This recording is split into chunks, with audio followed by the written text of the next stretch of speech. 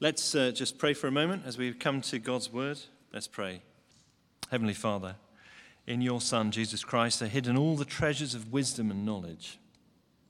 Enlighten our minds by your Holy Spirit and grant us that reverence and humility without which no one can understand your truth, through that same Jesus Christ, our Lord.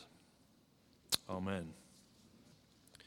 The early mobile phones were large, heavy, and outrageously expensive, but they were also very prestigious. I don't know if any of you remember them. Compared to that slim gadget that you may well be carrying in your pocket, the early mobile phones were like a large brick. If someone used one today, people would point and stare and laugh. It's about this big, holding it up like this. But it's hard to explain the glamour of those early phones. It was like magic. I remember seeing one for the first time and thinking, wow, that guy is actually talking to someone on the other end of the phone, and there are no cables. It's not even in a phone box. In the mid-1990s, a story circulated about a yuppie, a young and upwardly mobile person, a yuppie who boarded a train talking loudly on his mobile phone. Everyone turned to look and was suitably impressed by the display of wealth and influence. But partway through the rail journey, an old man suffered a heart attack in the carriage. Someone turned to the yuppie and asked him to call an ambulance to meet them at the next station using his mobile phone. And after several moments of fumbling and awkwardness and embarrassment, he admitted that the phone was fake. It was a pretend phone. It looked like the real thing, but inside it was empty. He had only been talking to himself. He was doing it for the benefit of the audience, to make them think he was more impressive than he really was. Now, I don't know if that's a true story or an urban myth. It certainly could have happened back in the day. But true or false, it is a useful introduction to this section of the Sermon on the Mount that we just read, the first 18 verses of Matthew chapter 6. You see, in this section, Jesus turns his attention to our religious observance, and he says, take great care that it is pure and true. Take great care that it is pure and true. And the reason he has to say this is that in every one of our hearts, not just some of us, but all of us, in every one of our hearts is an impulse that wants to do things to impress people. We are such strange creatures. We can catch a glimpse of the beauty of God's holiness, and then we can find ourselves dreaming about how we could use it to make other people think we're great. We are sorely tempted to do good things, even religious duties, to impress people, to be noticed, to get their approval, for reputation, for glory. And Jesus warns his followers about this. Now, the summary verse for the whole chapter is verse 1. If you've closed your Bible, please open it again. Matthew 6, page 970. Page 970. Here is this summary verse. Be careful not to practice your righteousness in front of others to be seen by them. If you do, you will have no reward from your Father in heaven. Be careful. Jesus says you're going to have to take care about this.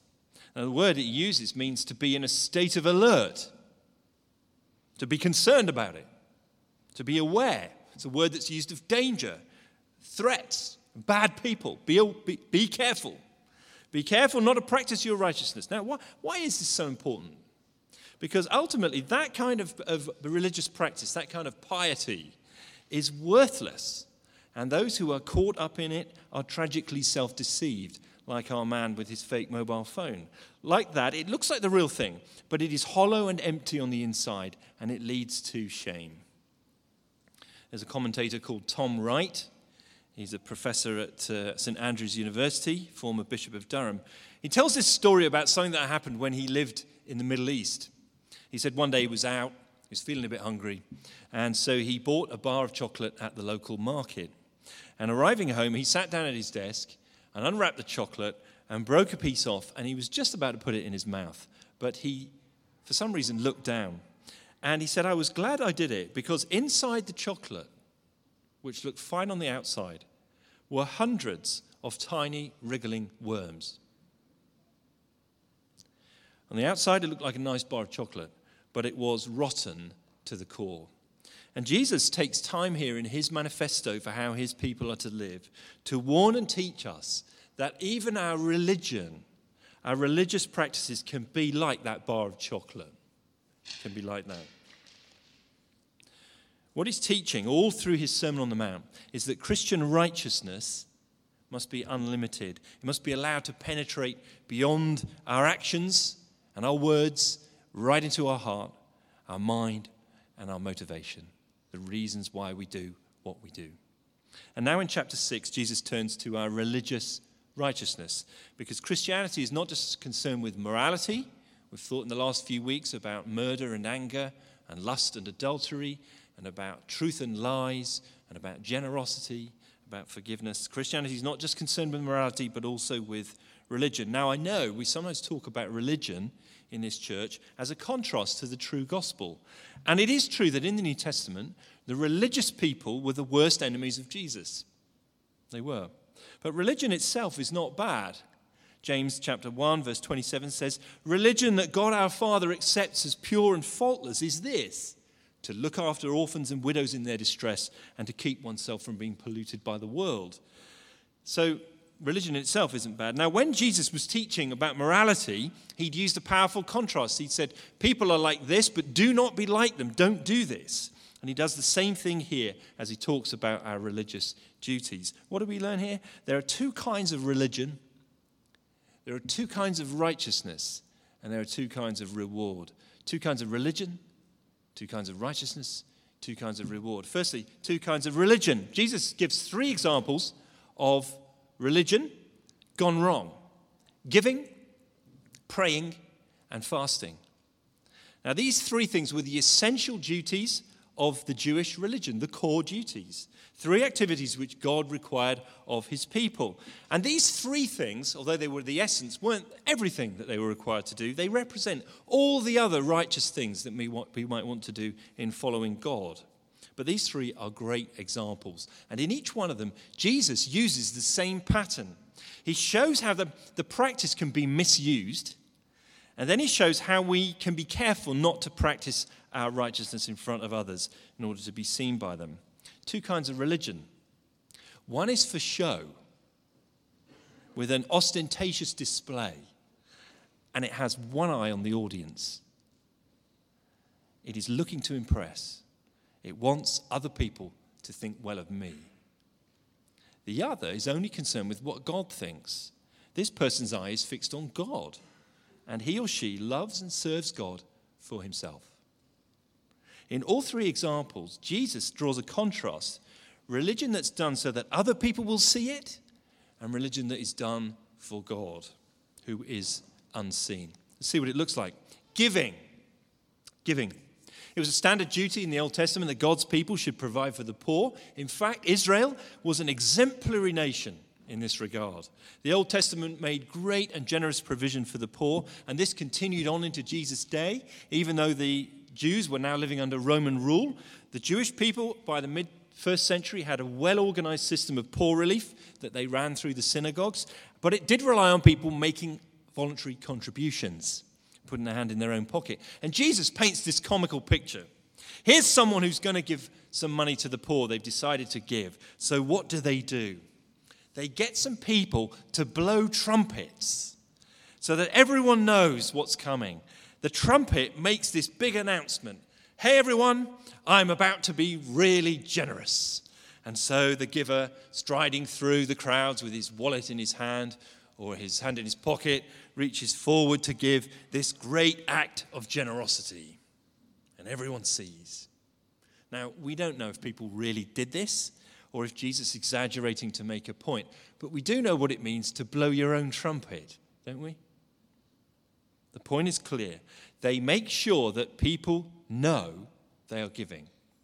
And the reason for this is there in verse 2, to be honored by others. To be honored. You see how perverse this is? Giving to the poor is a good thing, isn't it? Giving is a generous thing. People are in real need. You have a resource. Giving really helps them. That's a good thing, isn't it? But this hypocrite, according to Jesus, is really giving to himself. He's serving himself by his gift. Praying. Now again, prayer is a standard duty of biblical religion. The Jewish people of Jesus' time prayed at least 3 times a day, formal prayers, as well as prayers that they would offer just in their daily life and in private, quietly praying to God. Prayer is a privilege. Prayer is also a duty. We're commanded to pray. But how do the hypocrites pray? There it is in verse 5. Have a look there. When you pray, do not be like the hypocrites, for they love to pray, standing in the synagogues and on the street corners, to be seen by others. Now, we have to be clear what Jesus is getting at here. There's nothing wrong with standing up while you pray. Standing was the standard posture for prayer in his time. And of course, people were supposed to pray in the synagogue. That was the meeting place, like the church. And Jesus is not against people praying out on the streets or anywhere else. What he's getting at is the motive underneath the prayer. The key phrase is that they want to be seen by others. In other words, the real motive for their prayers in the synagogue or on the streets is to get noticed. They want other people to see how good they are, how holy they are, how spiritual. Aren't they great prayers? They pray so well. Wow. They want other people to be impressed by them. Now, interestingly, at this point, Jesus then draws a contrast with the non-Jewish people who he calls the pagans. They had their own religion. It was very different. They had many, many gods, not one. And people tended to try and use magic formulae and sort of incantations that were elaborate and repeat them over and over again to get the attention of the gods and to get what they wanted. The emphasis was on quantity, not quality of prayer. And the prayers would often be babbling, a flow of meaningless noise without any intelligent thought going into it, and attempting to be heard because of the word count. Jesus says they think they'll be heard because of their many words. Now, this kind of prayer is also trying to get noticed by the gods. The assumption is I need to try and get their attention in order to get what I want. And that's the opposite of Christian prayer. And Jesus at this point gives what we call the Lord's Prayer. It's a model prayer, a pattern for our praying that's so important, we're actually going to spend 2 weeks on it in a couple of weeks' time. So we're not going to do that today, but come back in a couple of weeks and we'll be thinking about the Lord's Prayer together. Giving, praying. Thirdly, fasting. Again, a standard duty of the Jewish faith. Everybody fasted. They fasted in connection with the Day of Atonement, and sometimes there would be national fast days as well on special occasions. The Pharisees were very religious people. They fasted twice a week, and they made sure people knew about it. And we know that Jesus fasted. One time he fasted for 40 days. And we know that the apostles, the leadership that he installed, they also fasted at times in the book of Acts, times of special preparation, times when they needed God's blessing or direction in a special way. There's nothing wrong with fasting. But notice again what people do with it. Verse 16. When you fast, do not look somber as the hypocrites do, for they disfigure their faces to show others they are fasting. In other words, when these guys were fasting, they're skipping meals for a day or skipping lunch, they make sure everyone knows about it. They're going around with a long face, looking as miserable as possible. What's the matter? Oh, don't mind me. I'm just fasting today. They're bringing as much attention to themselves as they can. Giving, praying, fasting. That's one kind of religion. Did you notice a word that came up in all 3 examples? What does Jesus call them? Did you notice it? Begins with H. Hypocrites. You did notice it. Jesus is not pulling any punches. In his view, people who give, pray, and fast for the audience are hypocrites. Ooh. Now, what does that mean? In the Greek language, the classical Greek language, this word was used of actors in the theatre. Someone who played a part. They were playing a part. They were pretending to be someone or something that they were not. And so you might say, the outside and the inside of this person do not match up at all. A hypocrite is someone who is different on the outside than they are on the inside. And what you are in private is what you really are. What you are in private is what you really are. So hypocritical religion is play acting. It's a performance. It's driven and motivated by your ego. Now, there are different kinds of hypocrites. Some people pretend to do good, but they are consciously evil underneath. Others are puffed up by their own sense of importance and self-righteousness. They may just be very unaware of themselves. They're often very harsh toward other people and to other people's sins and failings. But there's a third kind of hypocrite, and it's the most dangerous kind because it's the most subtle. And they're in every church I've ever been in. These people have taught themselves into believing that at heart they are doing the right thing. I really am doing good. And when they give, the poor and the needy are touchingly grateful. And when they pray, people are moved and stirred by their words. They might even get the evangelical grunt. Affirmation of a good prayer. And everyone speaks with great appreciation of them. They're so good. But God is not deceived. At heart, they are doing it all for the applause of the crowd and for the grunts, and that is all they will get. That is one kind of religion. But there are two kinds in this passage, and the other way is the way of Jesus. Notice that Jesus' disciples are actually to do the same things. They also are supposed to give, pray, and fast. But the way they do it is radically different. So whereas the hypocrites are doing it in order to be seen by other people, Jesus' followers are to avoid any kind of show, avoid any kind of display like the plague. The key is to avoid showing off in our religion.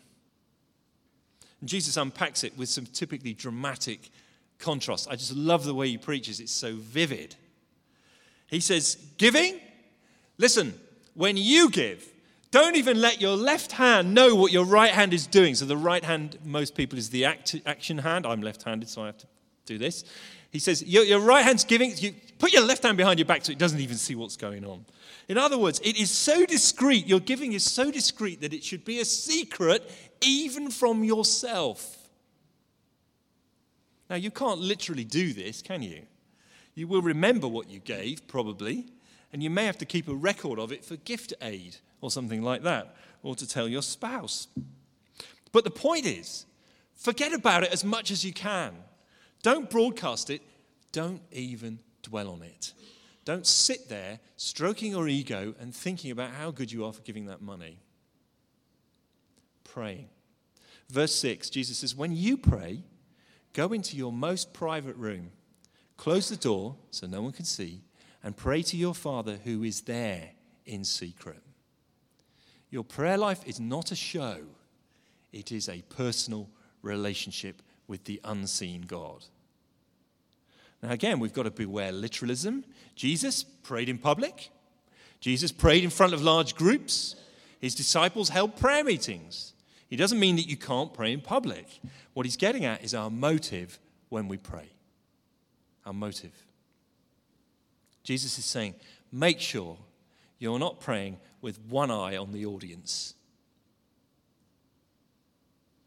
Charles Spurgeon in the 19th century spoke about a pastor who prayed in a fashionable society church in Boston.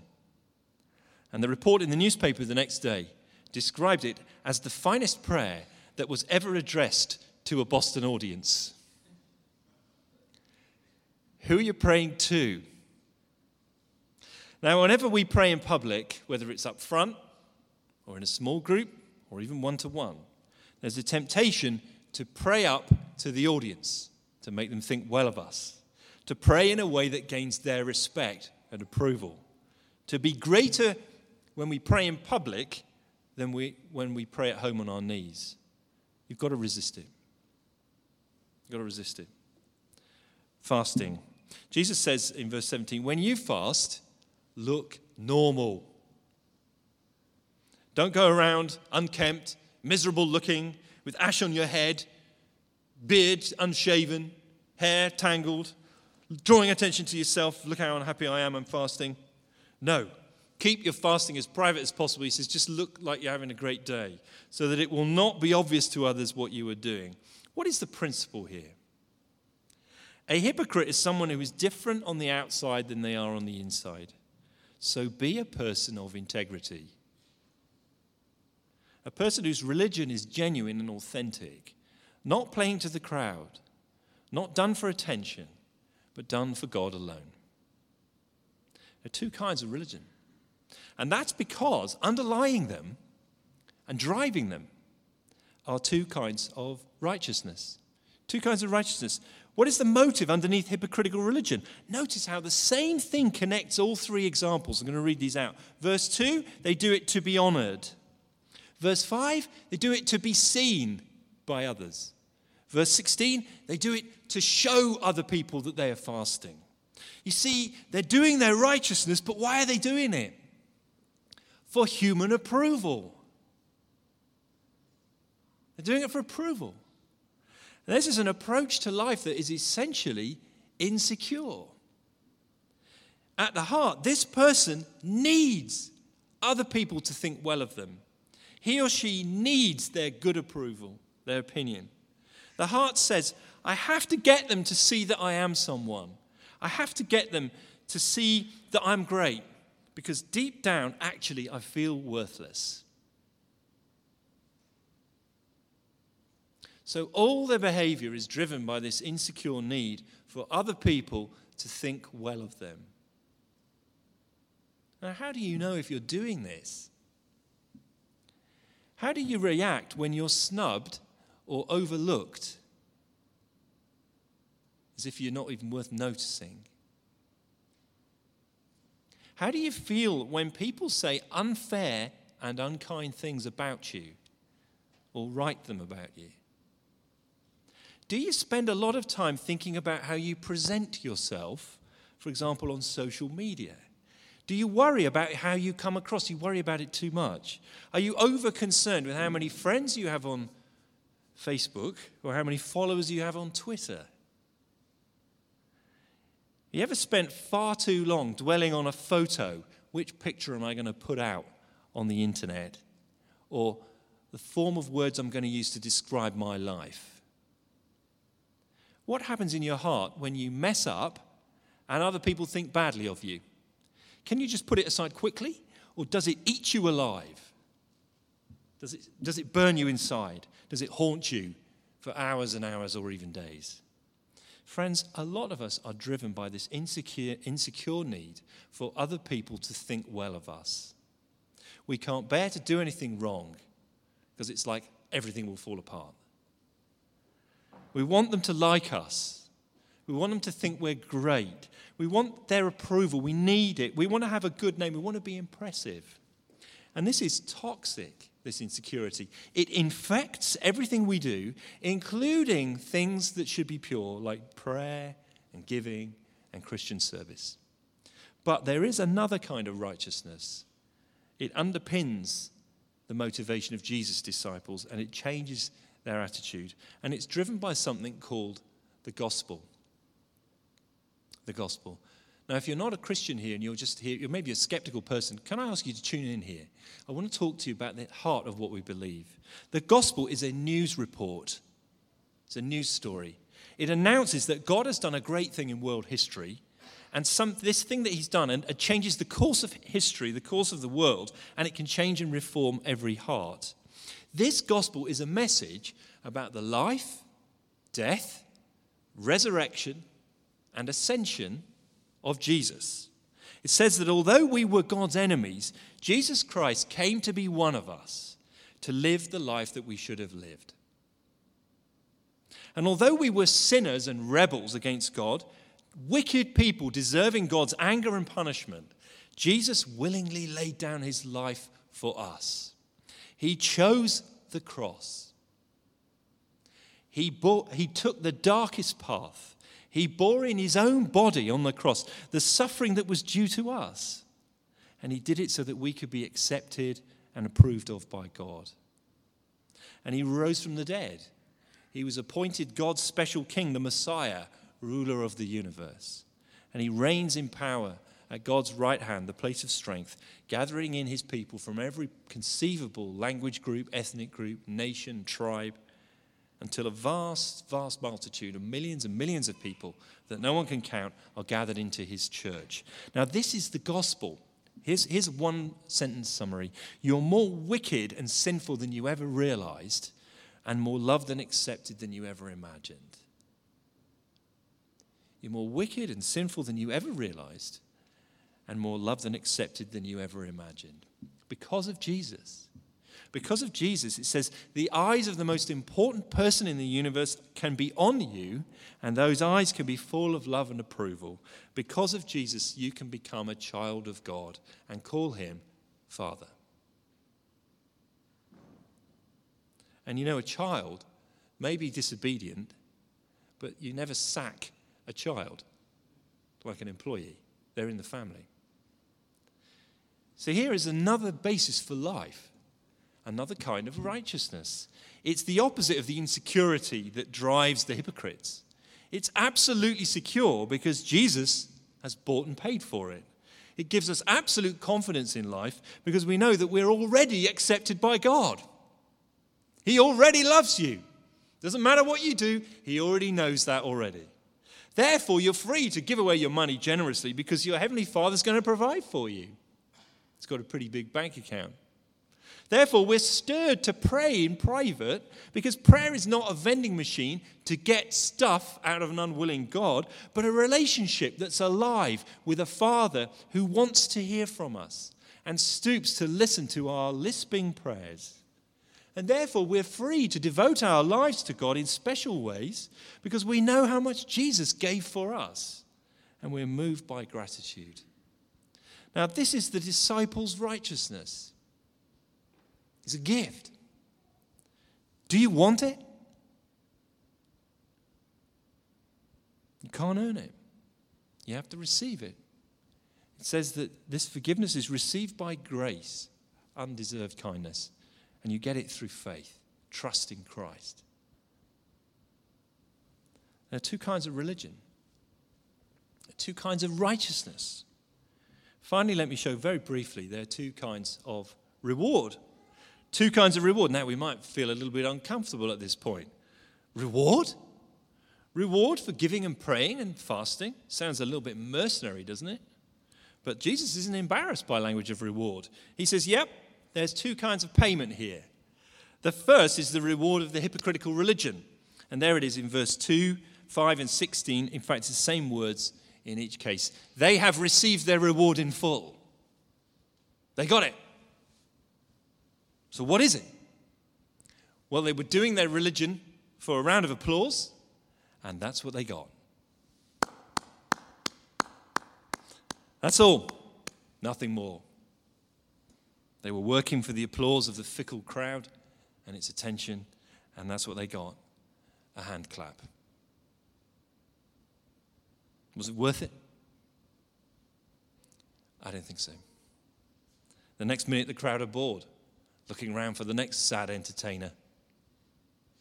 It's a shallow reward. It's actually worthless.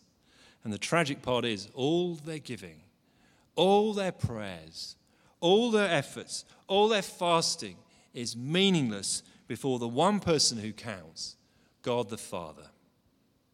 There is no reward from him because they've had it in full from people. So what about Jesus' disciples? Interesting, they too are promised a reward. Verses 4, 6, and 18, he says, for example, verse 4, your Father who sees what is done in secret will reward you. Verse 6, your Father who sees what is done in secret will reward you. Verse 18, your Father, you guessed it, same thing again. Your Father who sees what is done in secret will reward you. So what is it? What's this reward? Would you like to know what it is? Jesus doesn't tell us. But the clue, I think, is in the word Father. The reward is a future thing, and it's connected to knowing the Father. C.S. Lewis once spoke on this topic in a sermon in 1942. It was published later as an essay or a sermon called The Weight of Glory. He says this, it helps us give a bit of context. We must not be troubled by unbelievers when they say that this promise of reward makes the Christian life a mercenary affair. There are different kinds of reward. There is the reward which has no natural connection with the things you do to earn it. And it is quite foreign to the desires that ought to accompany those things. So, money is not the natural reward of love. That is why we call a man mercenary if he marries a woman for the sake of her money. But marriage is the proper reward for a real lover, and he is not mercenary for desiring it. See what he's saying? There's certain kinds of reward that are completely linked to the thing you're doing, the thing you desire. And if in your prayers and your giving and your devotion to God, you're really desiring God, then your reward will be to get him in ways that are beyond our imagination in this life. The proper reward for giving to the poor is to live in a world where poverty is over. God promises that. The proper reward for prayer is to see the one we pray to face. God promises that. The proper reward for fasting is to know God's blessing and direction. He promises it. And all these things are given to us, and much, much more in Jesus' kingdom, where we will see him face to face. And because of that, we will be like him when he makes all things new. Two kinds of religion. Two kinds of righteousness, two kinds of reward. One of them is here and now and gone in a moment. The other one lasts forever. So what about us? How does this apply to Grace Church? I've been wrestling with this question all week, and I found it hard to answer. I want to point out three things. I'm not having a go at anyone here other than myself. The first is our Christian service. I don't see many people at Grace Church fasting and disfiguring their faces so that everyone knows about it. In fact, I don't know if I've ever known anyone at this church who fasts. Maybe there's a lesson for us there. I haven't really seen anybody blowing a trumpet when they were going to put some money in that wooden box or help someone out who was struggling. I've never seen anyone do that. But what about our Christian service? So as a church, we're quite proud, and in some ways rightly so, about how everyone's serving. We try and get the congregation to serve together and volunteer as much as we can. Do we do it, our service, whatever it is, for God or to make other people think well of us?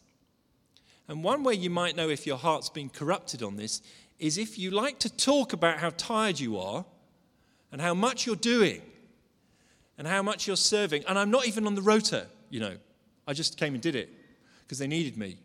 And that sort of thing is a self-serving language that is basically doing it for the approval of men and women. Christian service. Secondly, doing things at the front.